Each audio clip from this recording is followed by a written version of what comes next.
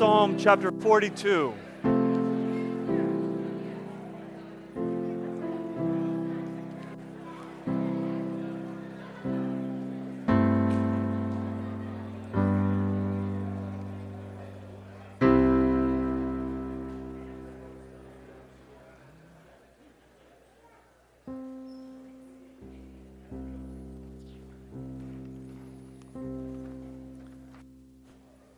You guys know this Travis Green song, God is Intentional?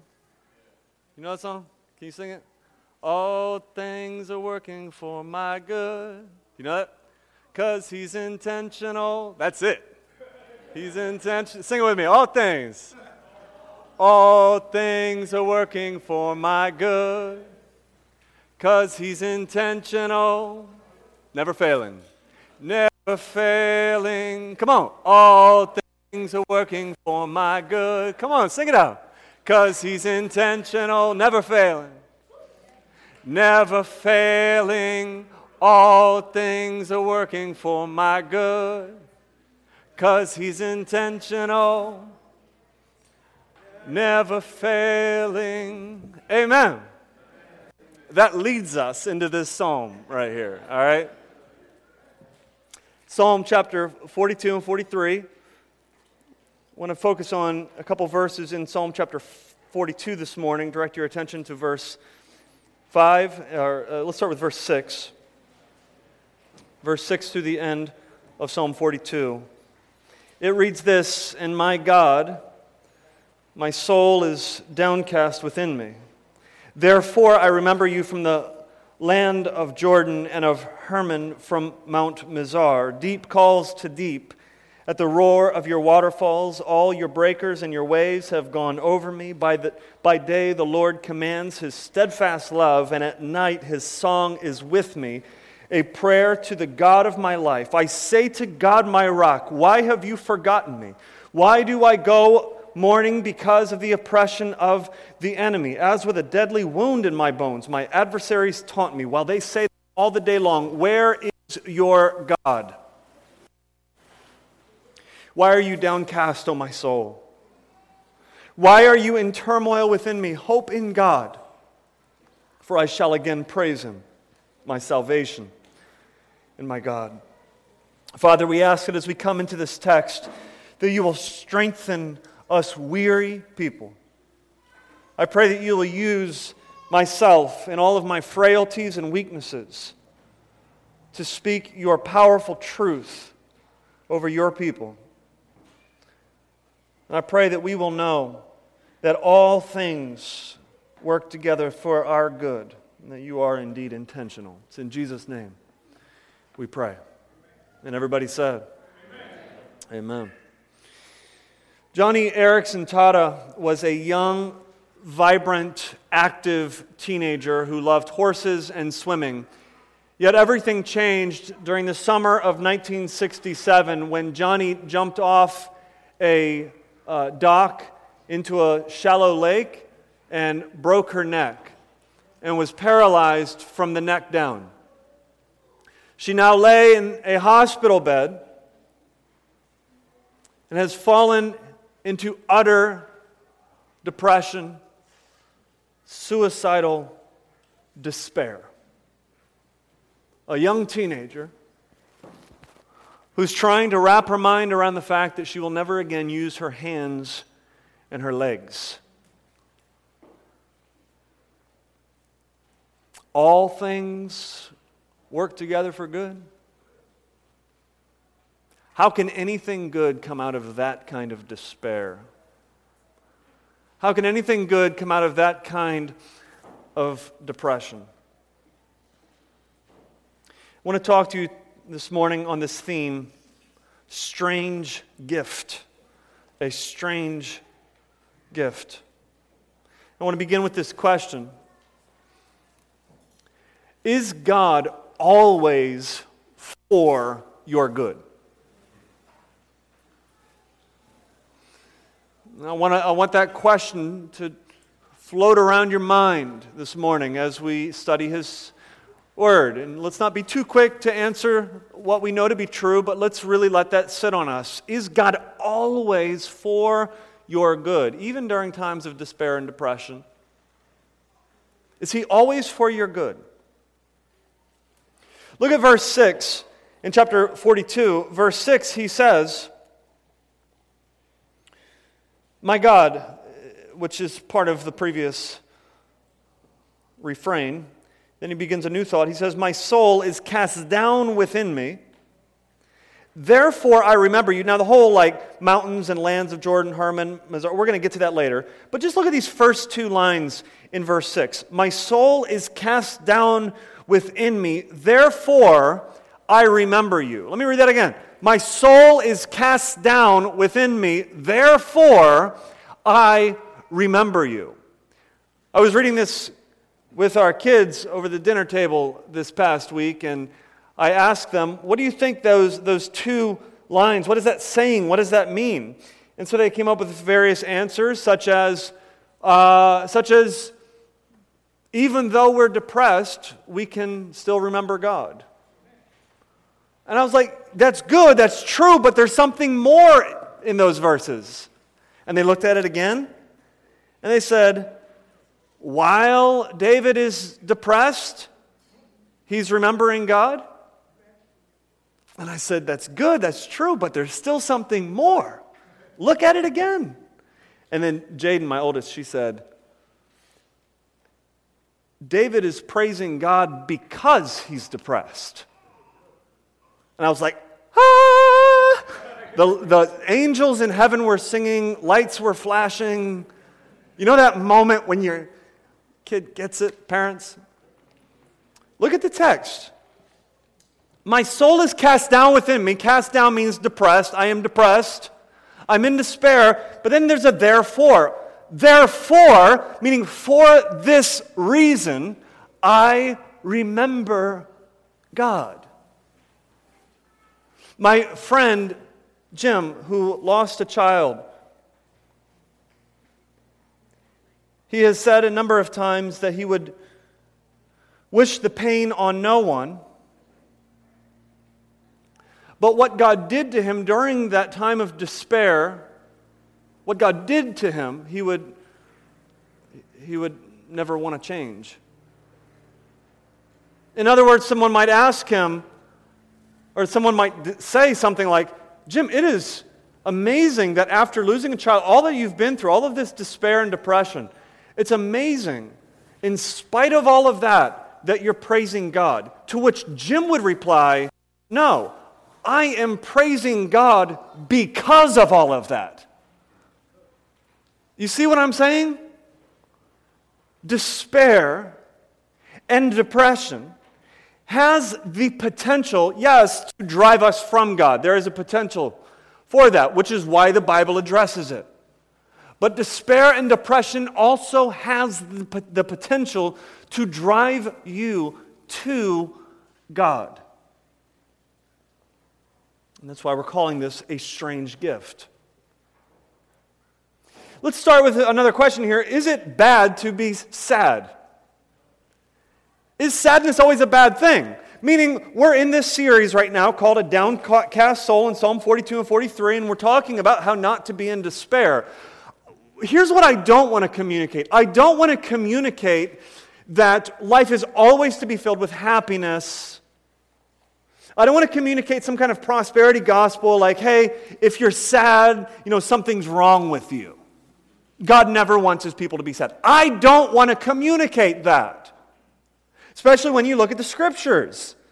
For instance, Isaiah 66 verse 2 says that God has favor to those who are contrite and humble, to those who tremble, which means Christians ought to have a sense of humility and trembling. Malachi chapter 3 verse 14 talks about rebellious Israel. And he says of rebellious Israel that they are a people who believe it's futile to serve God and to go about mourning, which means they believed that life should be filled with health, wealth, and prosperity. They believed that life should just be filled with eating and drinking and having fun and happiness and never any kind of sadness or sorrow. And God called them rebellious.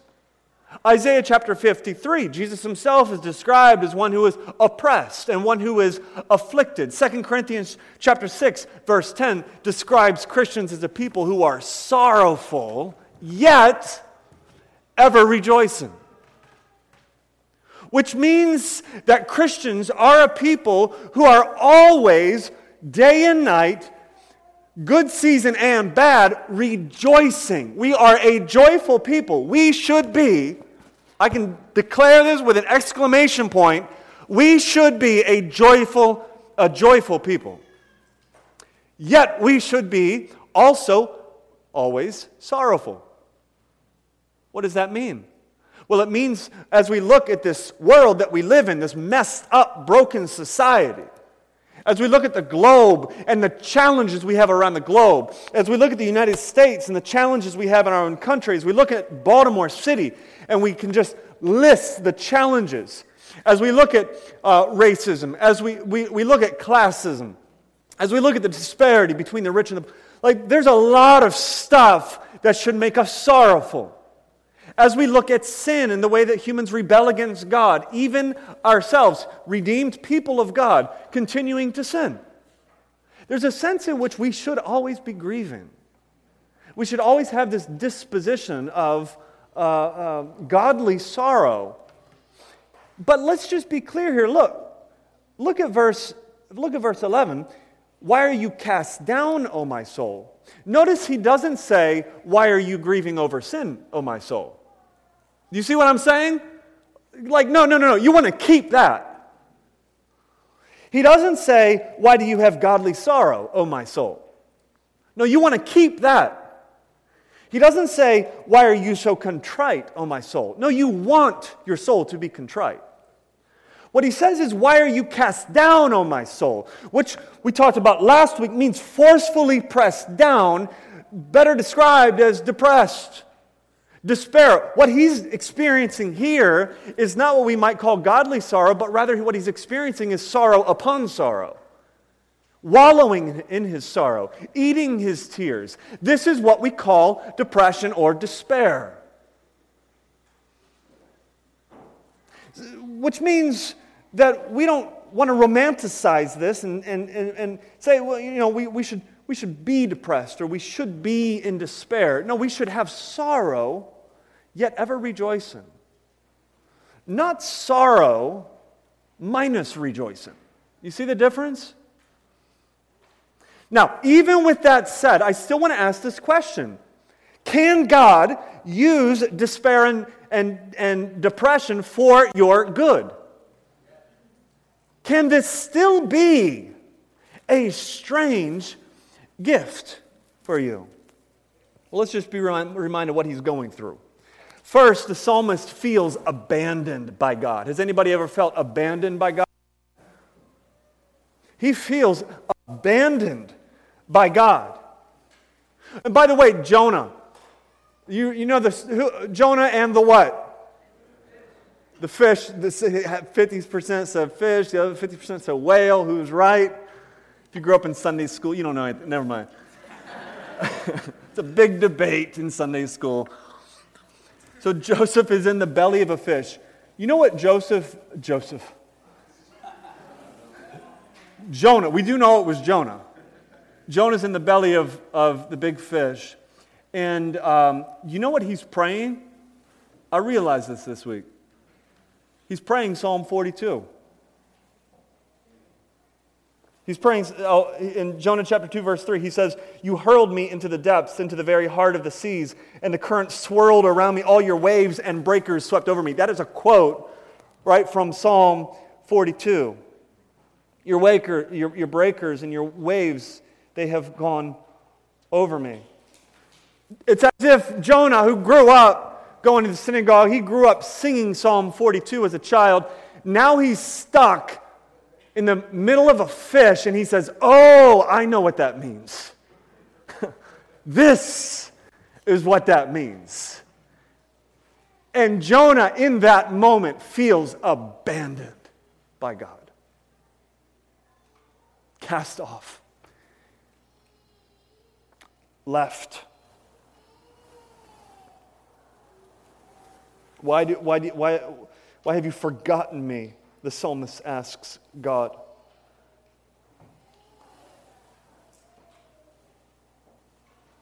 Why do I go about mourning because of the oppression of my enemy? Not only does he feel abandoned, but he feels accused. Those around him, maybe you wouldn't necessarily call them your enemy. Maybe you would call them your best friend, but sometimes you know how your best friend can say a couple words that kind of clang in your soul, and you would never tell them this, but they have become your enemy. Our best friends can sometimes become and be used as, in our life, as our greatest enemy, right? Or maybe there are enemies. There are people who have this malicious attitude toward you, and they do want to harm you, and they do want to tear you down and accuse you, and they do want to point at you when you're down, when you're broke, when everything looks bad around you, and say, "Where is your God?" You say you're a Christian, you're in church every Sunday, you go to Bible study, and this is your life? What is God doing for you? You've been there before, haven't you? For all of us, there is even a deeper level of enemy, and that is at the spiritual world. In Revelation chapter 12, Satan himself is called the accuser of the brethren, which means Satan sees his role with Christians as accusing you of your sin, nagging you, mistakes that you have made in the past, which Satan is bringing to the forefront of your mind to such a degree that you have developed a self-hatred, failure of others. And Satan has accused you and said you could have done something more for that individual. Or maybe, for a lot of us, it's our own failure. And it's this constant self-condemnation that I could have done better. I failed myself. This has led the psalmist to this kind of despair, to being what he calls downcast. Can God use depression for your good? Johnny Erickson Tata, the young girl who was paralyzed, as she lays in the hospital bed, as her story goes on, her friends come by and tap her on the head and try to say encouraging words to her, and maybe quote Bible verses. Other friends come along and they try to explain just why God let this happen, and they try to figure it all out. She continues to spiral into greater despair and depression. One friend, Steve, comes along. Steve is unique. He doesn't come with just easy rote answers. Steve comes along and just sits next to her. And now she knows that Steve knows a lot about the Bible, so she corners Steve, and she asks him some questions. And Johnny asks Steve, she says, if God is all-powerful, then he could have stopped this. And if God is all-loving, then he would have not allowed this to happen. So I've got a problem. And Steve said, well, let me show you an answer for that in the Bible. And she thought, oh, here we go again. She fully expected him to open up the Bible to a proof text, but he goes to the story of the crucifixion in the Gospels as well as in Acts. And he asks Johnny this question. He says, whose will was it that Jesus be crucified? Satan's or God's? And she said, well, both. You see, it was Satan's will that from Satan's perspective, the Messiah was being put to death, right? From Satan's perspective, he was all about the death of Jesus Christ. But from God's perspective, redemption was happening. And we kind of know the ending, and heaven won. Right? Come on, you guys with me today? Heaven has the ultimate victory. Yet, heaven and hell were simultaneously working together as Jesus dies on the cross. Yet, heaven won the ultimate victory. Johnny knew exactly what Steve was saying. He hardly had to say anything else. He turns to Romans 8:28, all right, which is what the song is based off of that we sang this morning. All things work together for good to them who love God. Johnny said to Steve, it sounds like you're saying there that all things are good. And Steve said, no, I'm not saying that all things are good. Like, meaning there's nothing intrinsically good about depression. Now, again, I'm not talking about godly sorrow, mourning over sin, grieving over the state of the world. I'm talking about despair. I'm talking about sorrow upon sorrow. There's nothing intrinsically good about depression and despair, which means we shouldn't romanticize it. We shouldn't desire it. When we're in it, we shouldn't necessarily just want to stay in it. Yet that fits into this promise. It doesn't say all things are good, does it? It says that all things fit into a pattern that works out for the good of the believer in the end.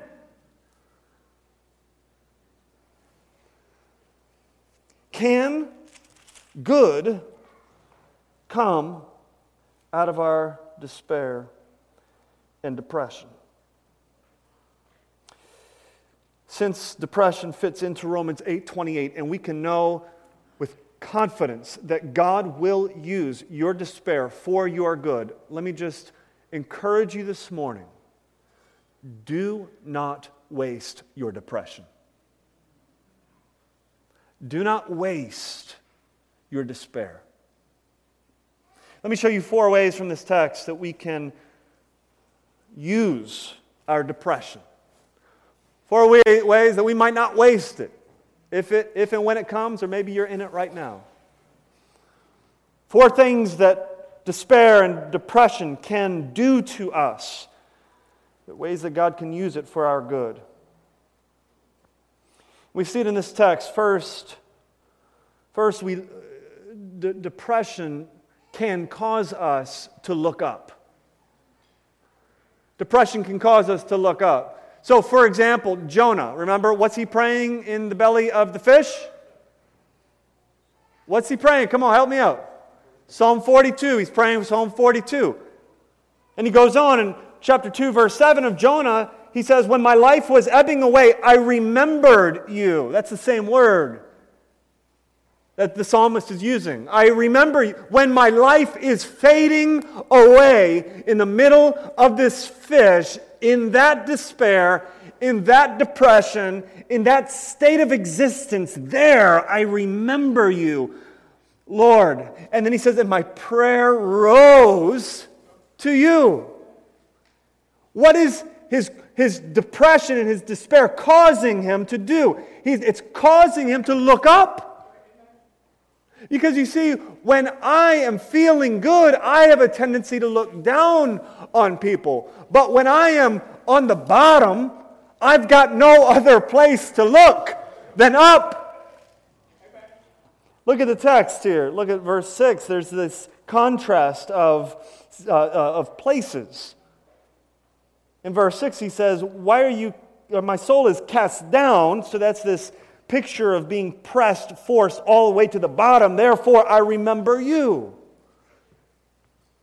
He's remembering God. He's looking up.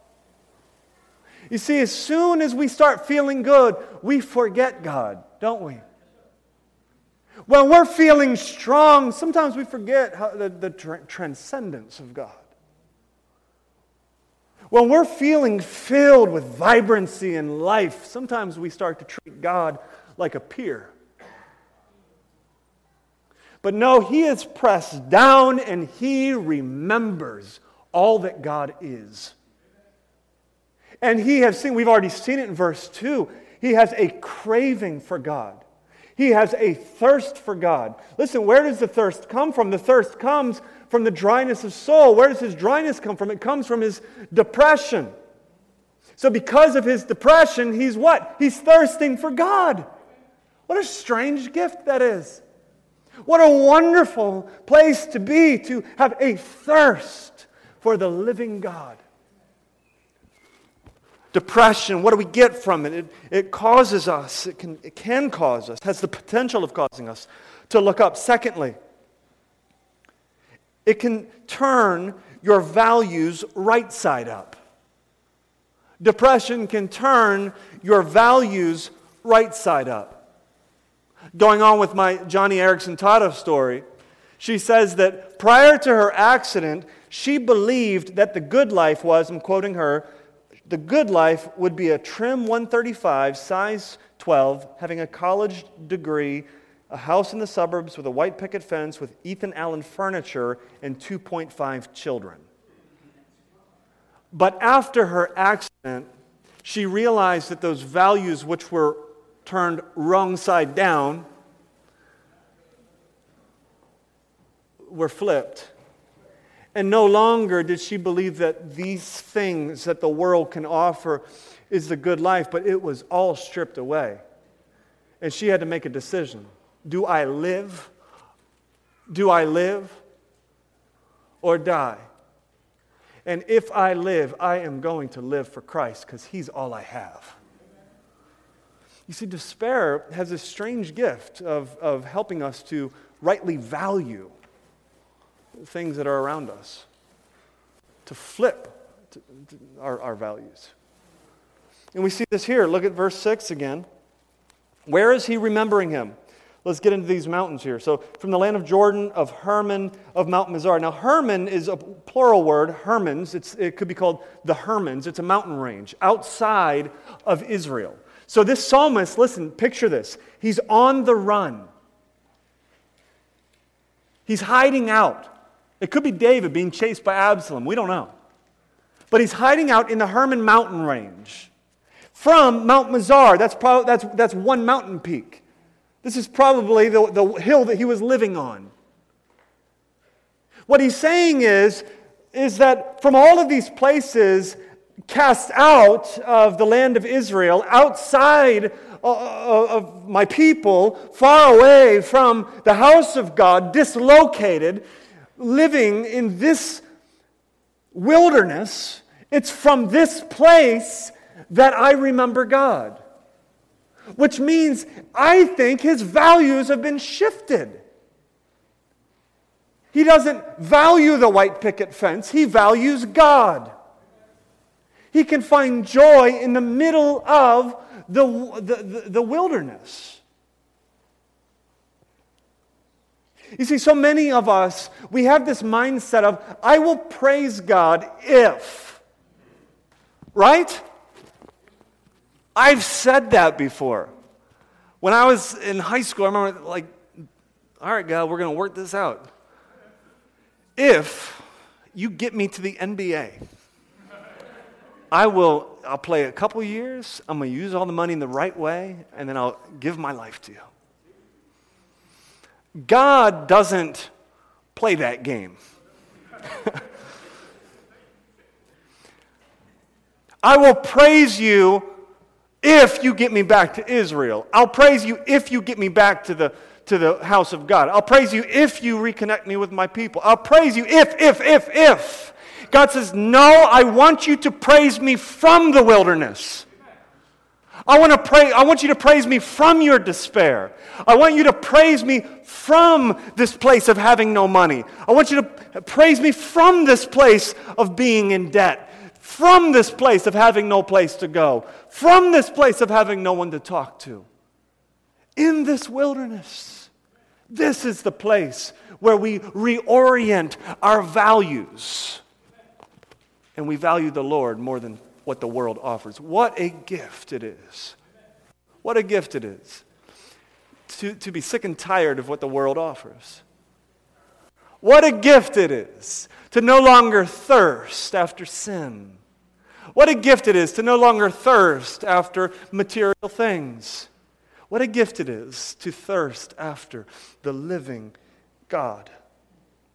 Thirdly, depression can ignite your worship. It can cause you to look up. It can turn your values right side up, and depression can ignite your worship. Right at the center of these two psalms, sort of if you could picture a wedge, right at the point of that wedge where all the weight is found, right at the center we see verse 8. It's the direct center. And I think it's there. You remember, this is poetry. I think it's at the center for a purpose. Let me read to you verse 8. He says, "By day the Lord commands His steadfast love, and at night His song is with me, a prayer to the God of my life." That sounds like worship, doesn't it? In the center of this despair that he is facing, depression in him is igniting worship, day and night. So by day, now the Lord, that word the Lord right there is the word YHWH, Yahweh, which is the personal name for God. It's the only place that God's personal name is used in this psalm. What he's saying is that in this place of wilderness, in this despair, I have this intimate, personal, covenantal relationship with the Almighty God. And not only can I call to Him, but it says He commands His steadfast love. So all day long, I picture the psalmist just sitting back and meditating on the fact that God is in command of His steadfast love. Just as God commands the ocean, just as God commands the weather, just as God commands the skies above, He commands His love. And it's not just any love, but it's a steadfast kind of love, which means that God's love, if He commands it to be centered on and placed on the psalmist, it will never leave. Meaning he's trusting God's love. He's trusting Him all day long.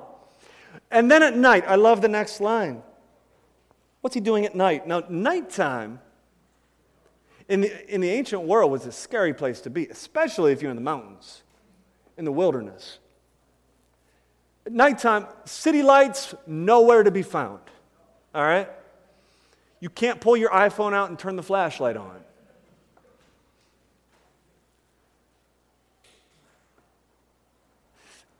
During the night is when the robbers would come through.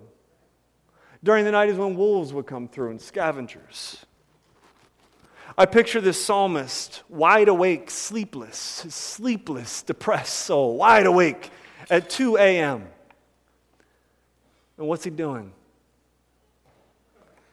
Look at what he says. At night his song is with me. He's singing. He's singing. Why are you downcast, oh my soul? Maybe he's singing that. God is intentional. Maybe he's singing Travis Green. He's singing in the middle of the night. I imagine the devil freaking out at this point. I have brought this psalmist out here to destroy him with despair and depression. Everything in his life has turned upside down on his head, and he can be in no worse of a state. And the devil is like, what's he doing? God is intentional. What? He's singing. I imagine all of the empire of darkness freaking out in this moment as they realize that the stuff that was meant for this guy's discouragement, despair, brokenness, and destruction has been used by God for His strengthening. All things work together for good. In the midst of his despair, worship has been ignited in his soul.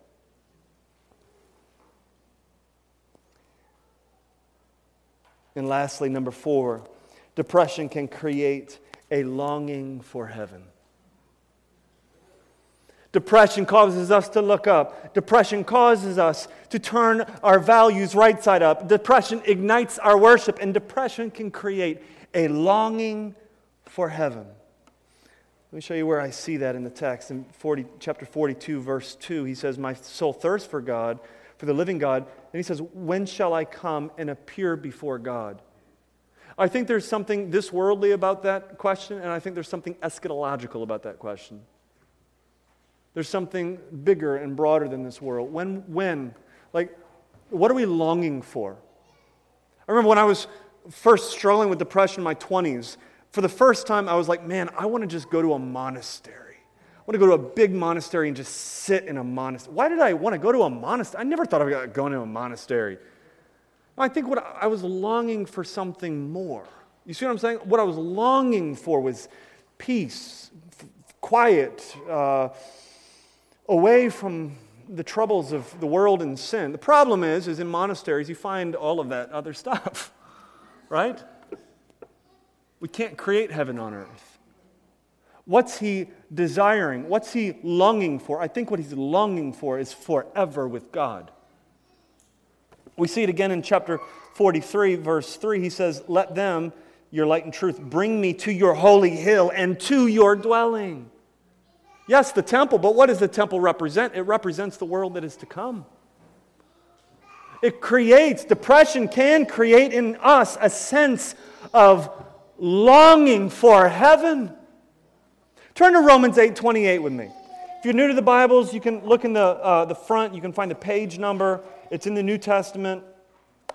Romans 8:28. So Romans 8:28, I think, is often misunderstood.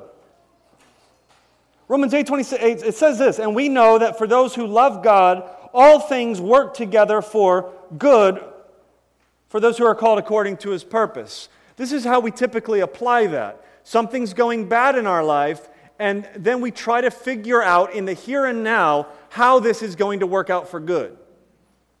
And so I've counseled with folks who have been through trauma and they've been through depression and despair, and they're saying, I've been going through this and I don't see how it's working out for my good, meaning my bank account isn't any fuller, my kids aren't performing any better, I haven't got a promotion at work like I thought. You see what I'm saying? Like we have this worldly kind of mentality when we go into that verse. But look at the text itself. In Romans 8:28, it goes on, and he says, whom those he predestined, he also called. Whom those he called, he also justified. Whom those he justified, I'm in verse 30, by the way. Whom those he justified, he also what? Glorified. Is glorified. Is that language of heaven or earth? Well, it's a trick question. It's a language of heaven crashing to earth. It's a language of the kingdom that is to come. But it's not language of this current age that we live in. What I'm saying here is this, is Romans 8:28 is tied to those next two verses. Those next two verses are an unbreakable chain of how a sinner is saved and eventually glorified in God's kingdom forever and ever. And Romans 8:28 is saying there's nothing that's going to happen in your life that is not intentionally there so that you might remain on that unbreakable chain so that you might one day be glorified. Meaning Romans 8:28 is heavenward, not earthward. It has a future hope and a future reality as opposed to this kind of reality, meaning. Are you guys tracking with me? Going back now to Psalm 42, what I think is happening here is he's recognizing, he's welling up all of these desires, this longing for heaven, because he is so broken, because he's feeling the weakness of the earth, because he's downcast. And in the same way for us, as we are depressed and in despair, we have to stop and recognize that all things work together for our good to get us home. And so we need to stop trying to figure out how all of these things work out for good in the here and now, and we need to start longing for heaven, for the world that is to come. When racism will be no more, when sickness will be no more, when despair will be no more, when poverty and brokenness will be no more. Are you longing? Are you longing for heaven?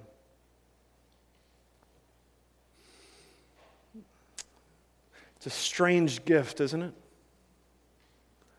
Depression causes us to lean into Christ in a way that we otherwise wouldn't. Despair can cause us to cling to Christ in a way that we otherwise wouldn't. To recognize that He is my rock.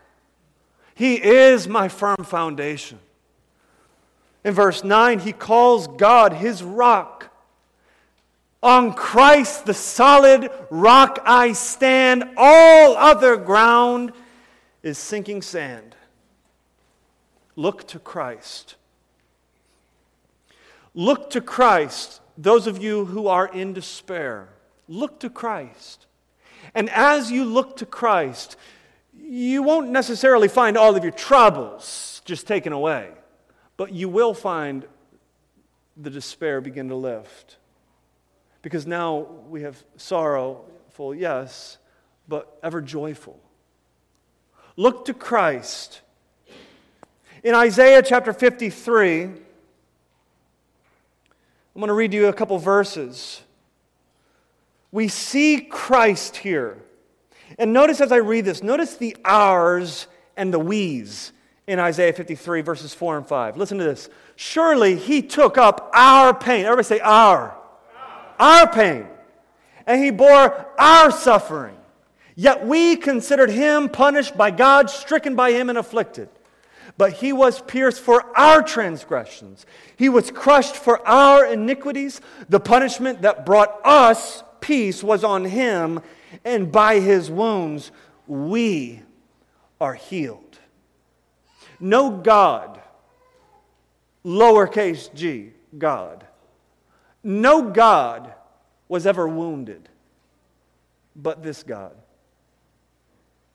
This God, whom the psalmist is crying out to, is a God who came into the world and was wounded, was afflicted.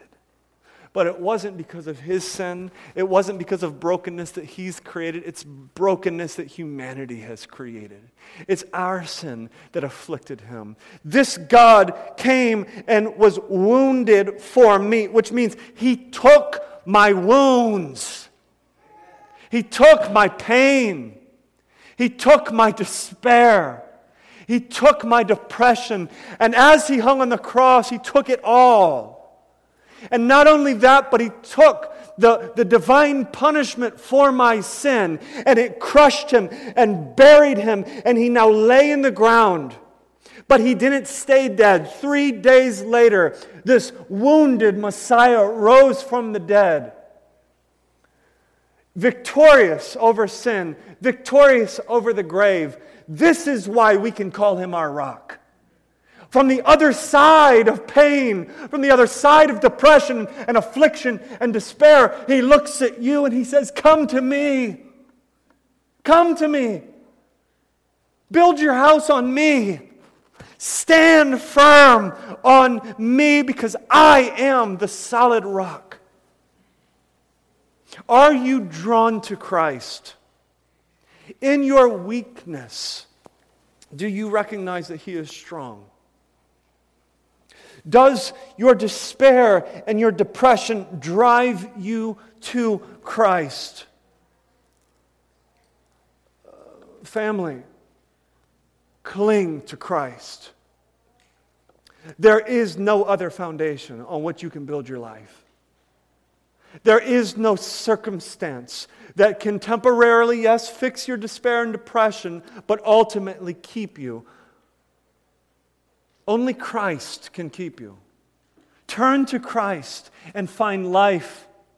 Turn to Christ and find hope in the midst of despair. Turn to Christ and find the light of the world. And what you'll discover is that He'll turn you into a light for the world. I know, what are we going to do? Hide our light? No, we let our light shine so that the world might see the hope of Jesus Christ. Friends, Christians who are battling with despair and discouragement can be such a wonderful witness in this fallen world. Let your light shine before men. Kathy Keller, she once said this. She said, how you respond to the darkness in your life will go a long way toward whether or not you ever develop courage, develop patience, develop compassion, develop sobriety and humility, ever develop any of those things. And then she said this, don't waste your sorrows. How are you going to deal with your sorrows? How are you going to deal with your despair and your depression? You're going to let them drive you from Christ, your only hope? What are you going to do? Don't waste your depression. Let it drive you to Christ. I sent a word out to some friends and I said, hey, does anybody have any stories of how God has used despair and depression in your life for your good?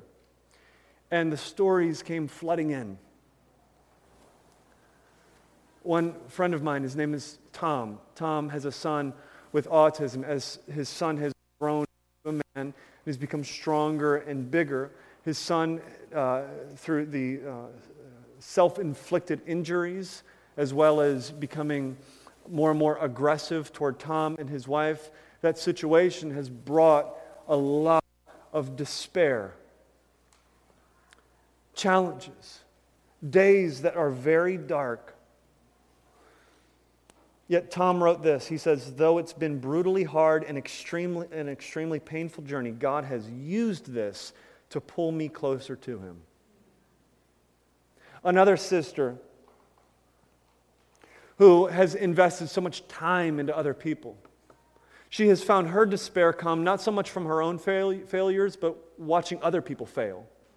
People that she's invested in, people that she's loved, people that she's reached out to and walked with and cried with. She talked about this one situation where a couple that she loved and cared for their marriage was just spiraling, and she could see it and her husband could see it. It was so clear, but they were just completely blind to it. And they wouldn't listen, they wouldn't take any advice, and then eventually their marriage ended in divorce, which left my friend in despair. I could have done more. I didn't do something right. Like all of the accusations, whether it's from the devil or from self, were being inflicted upon her. She cried out to the Lord and said, what do you want me to do? She wrote this. She said, the answers didn't come immediately, but a resolve did. The Lord quickly fixed my heart on Him, healed my scars, and gave me hope. My friend Sarah, a heart-wrenching story of a marriage 7 years in, adopting a child, foster child in their home. Her husband decides one day to leave and to begin a physical affair with a woman he's been having an emotional affair with.